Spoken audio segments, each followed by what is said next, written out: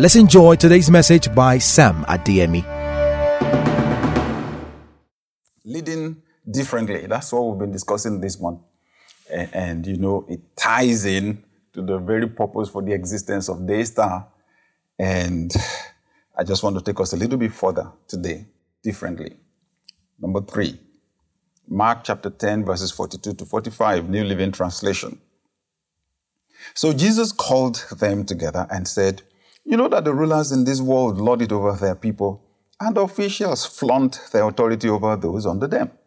But among you, it will be different. Whoever wants to be a leader among you must be your servant. And whoever wants to be first among you must be the slave of everyone else. For even the Son of Man came not to be served, but to serve others, and to give his life as a ransom for many." We have established one thing clearly this month. A Jesus follower must lead differently. A Jesus follower must lead differently. Our world is in desperate need of good leadership right now. And we believe that the followers of Jesus Christ should produce the highest quality leadership in our world right now. I should remind you that we have what we call the Great Commission, right? The Great Commission in Matthew 28, where Jesus said, "Go into the world and teach all nations." When you look closely at the Great Commission, honestly, it's a leadership mandate. Let me read it from the Message Bible, Matthew 28, 19 and 20. "Go out and train everyone you meet, far and near, in this way of life, marking them by baptism in the threefold name, Father, Son, and Holy Spirit. Then instruct them in the practice of all I have commanded you." Instruct them in the practice of all I have commanded you. "I'll be with you as you do this, day after day after day, right up to the end of the age." You see that? Go and train everyone you meet. That's what he said. Isn't that interesting? It's in your destiny in Christ to be a trainer, to be a mentor, to be an influencer of others.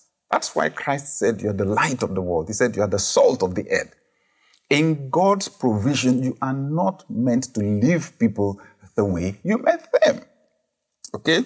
So this is more than getting people born again, the Great Commission. Because we used to think it was getting people to be saved, to be free from their sins. That's a major part of it. That's the starting point, but that's not all there is to it. Okay? It's about mentoring people in God's way of life. Remember how Christ described leadership outside of God's system in Mark 10:42. So Jesus called them together and said, "You know that the rulers in this world lord it over their people, and officials flaunt their authority over those under them." So that's the basic system in our world, that people dominate the weak, that leaders take as much as they can for themselves. It's a system driven by selfishness, driven by greed. Hear what God said to Israel when they asked for a king. 1 Samuel 8, verses 10 to 21, Message Bible. Yeah, I'm reading. I want the Bible to speak for itself, so I'm reading a large portion. 1 Samuel 8, 10 to 21, Message Bible. "So Samuel said to them," delivered God's warning to the people who were asking him to give them a king.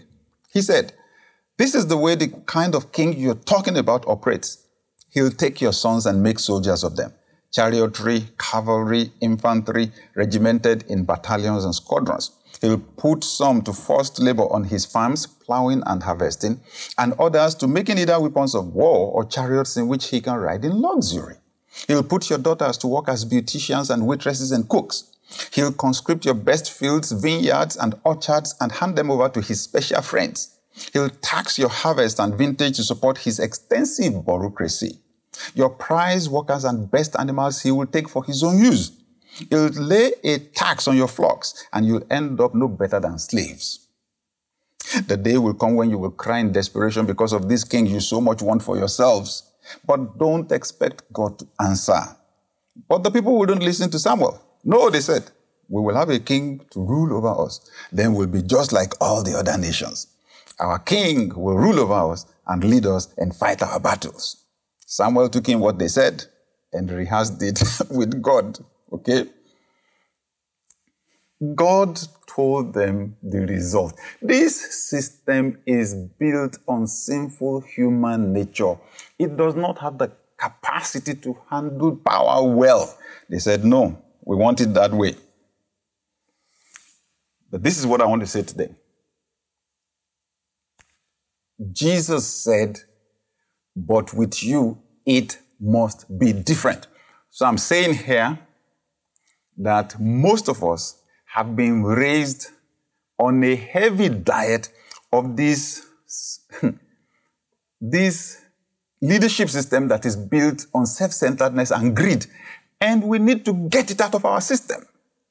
We need to get it out of our system. It is there. It is there. We need to get it out of our system. So how did Christ do it? How did Christ do it for his disciples? We discussed it last week. He washed their feet. He served them. He served them and washed their feet. That thing that he did killed something in them that day. It killed the domineering version of leadership in them. You notice Peter refused. Peter protested. Lord, it does not work that way. I'm the one that should wash your feet. I'm paraphrasing, right? It does not work that. Why should you, the leader, be washing my feet? I'm the one that should wash yours. You remember what Jesus said?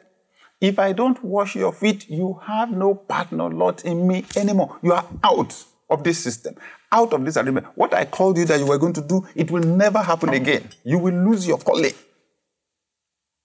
Then Peter said, I didn't know it was as serious as that. Please wash everything. Wash me from the head, from my head to my feet. Peter wanted to dodge being served by Christ. That's how Christ killed the domineering system of leadership in them, by serving them. The way you are led is the way you will lead.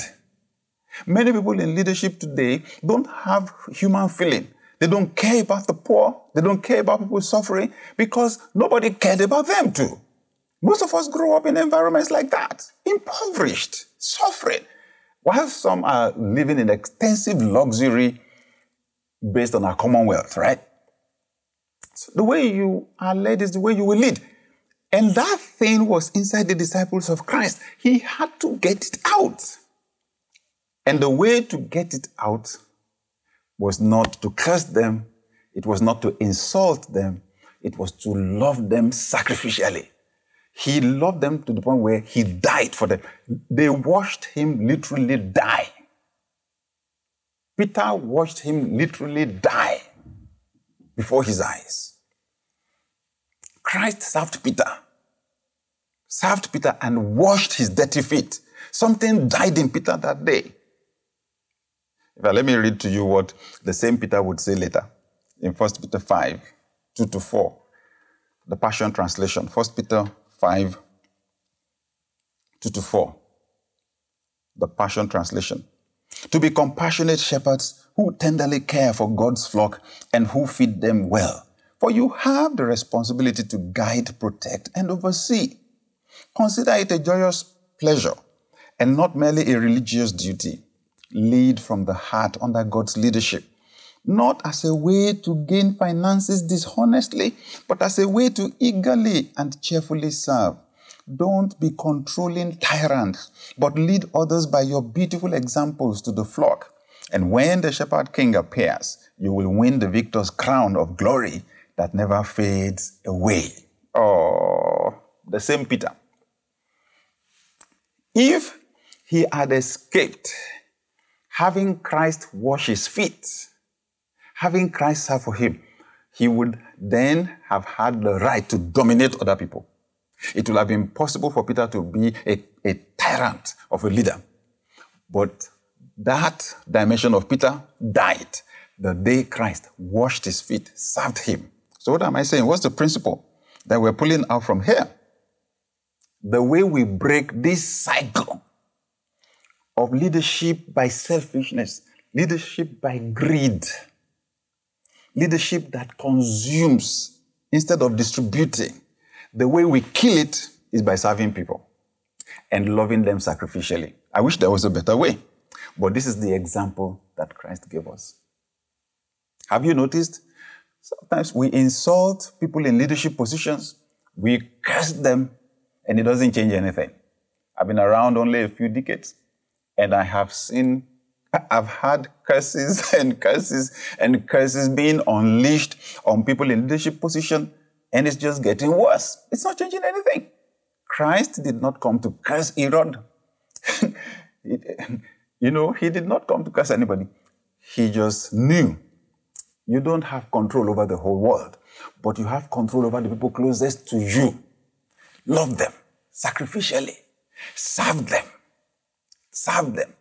Kill that thing, that nature, that desire for selfishness and greed by serving people and by loving them. It's amazing. It's time for us to break this cycle of pain, this cycle of hunger, this cycle of selfishness that enriches a few and impoverishes the many. It's time to break that cycle. Disciple of Christ, calling on you today that Jesus Christ is expecting of us a new kind of leadership, a different kind of leadership.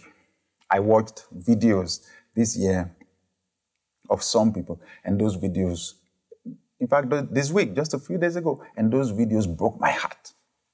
Broke my heart. Someone, saying he's asthmatic.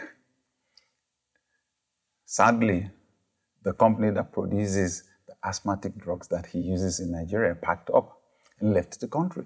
And now it's a third-party distributor that is distributing their products.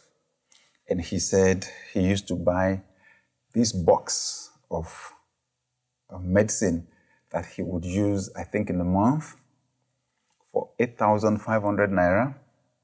And he showed the label on it at the pharmacy, 52,000 naira now. I cringed. And there's the other one, the inhaler, right, that he used to buy for how much, and the price has also multiplied, right? Then he said, so how am I supposed to be able to afford this when my whole take-home for the month is 45,000 naira? See, that's not even enough to buy the pack of drugs. It broke my heart. Market women talking about how much they were buying fish or their goods some months ago, and then how expensive they become now, and saying it's whatever they sell in the course of the day that gives them money to feed their children, to feed their families. I shuddered. I was in pain, right? And I know when you don't understand the issues, when you don't dig deep enough, you think it's about politics. It's not about politics. It's the same scenario, whether it is military, whether it is democracy, whether it is one party or the other. What we are dealing with here is the sin nature. It's sin, period. The root definition of corruption is illegal behavior. Now, illegal behavior is sin. It's the nature every human being is born with. That's why Christ went for that instead of cursing anybody, right? Christ went for that. And the way to deal with it is to just love the people within our influence, right? Let's use the Jesus pattern to break the cycles of leadership in our world right now. For example, it's time to show children love. It's time to show children love. They've got to go to good schools. If there's anything we can do about it, please do it. These kids need to be raised in good environments of excellence. They need to be raised with solid moral values, and they need to develop the capacity to think and to be creative. We've done the little bit that we can do. We founded a school, right? Apart from the fact that we have our junior church and we try to give it our best shot, we also started a school. And it's a beautiful school. right? Because we think it's actually where we have the best opportunity to raise role models. And I would call on other churches. We started small, I think with 2 kids in daycare. We started with the daycare, right? And now we have a beautiful, big facility, for the kids. Start from somewhere. The space that you use for junior church, if you have control over it, I plead with pastors. Missionary societies ran schools in Nigeria for some 50 years, even before the colonial government got involved in education. So we've not got any excuse, right? Just do the little bit that you can. And for those of us that are in government, if you can't do anything, please make sure these kids take their lessons in good schools and that the teachers are also taken care of. Amen? Everyone comes from some family, am I right? So let's start from our families and show love. The purpose of the anointing is problem solving. And we've been receiving loads and loads of the anointing. Amen. Woo! Thank you, Jesus. The purpose of the anointing is problem solving. But not just your own problems, the problems of others. Turn this stone into bread. It's a temptation from Satan to use the power of God to convert stone to bread to feed yourself. Christ had not eaten for days, and Satan wanted to leverage his deprivation to get him to use the power of God for a selfish reason. So the fact that, you have suffered, you lack this, you lack that, is actually not a good enough excuse to use the power of God and to turn it on yourself. If you are the Son of God, turn this stone into bread. It's a temptation to selfishness. Christ had the power to do it. He did not do it. But when it came time to feed the crowd, Christ used that power to multiply bread and fish and fed the crowd. Hallelujah. That is the Jesus kind of leadership. Thank you, Lord. Whew. Thank you, Lord. Thank you, Lord. Who believes that we can have a new kind of leadership, the Jesus kind of leadership, and that it will bless our world? Please go ahead and say a prayer. I want you to say a prayer of commitment right now. Lord, in the name of Jesus, I accept the instruction that you gave that I should lead differently. Thank you, Heavenly Father. In the name of Jesus, yes, Lord, I commit to lead differently, to love sacrificially, and to lead by serving,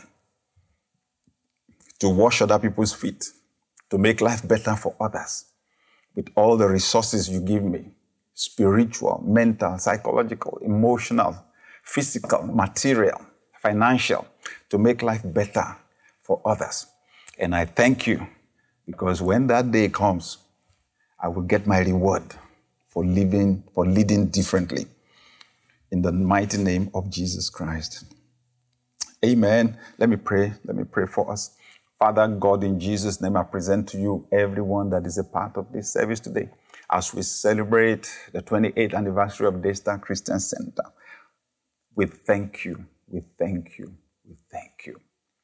You have done amazing things. You have raised from our church people that care, people that have love, genuine love for others, people that are serving in government, serving in the business world, serving in schools, serving in hospitals, serving in churches, serving all over the world. We thank you. And now, Heavenly Father, as a church, we ask, take our harvest, the testimonies we have now, Father God, turn them into a seed and multiply the impact of Daystar thousands of times over in the name of Jesus.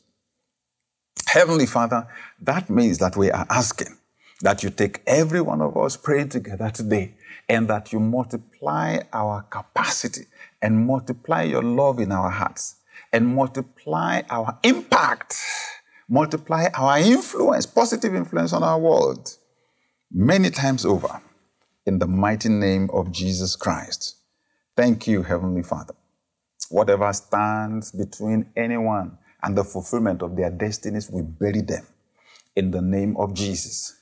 We remind you, Heavenly Father, the night before Daystar was inaugurated, we covenanted this church to you. We took the communion and covenanted this church to you. It's your property, not anybody's property. So, Father God, in the mighty name of Jesus, we receive the blessings of that covenant on everyone that is a part of Daystar now, in the name of Jesus Christ. Let your power preserve their lives. Let your power prosper them.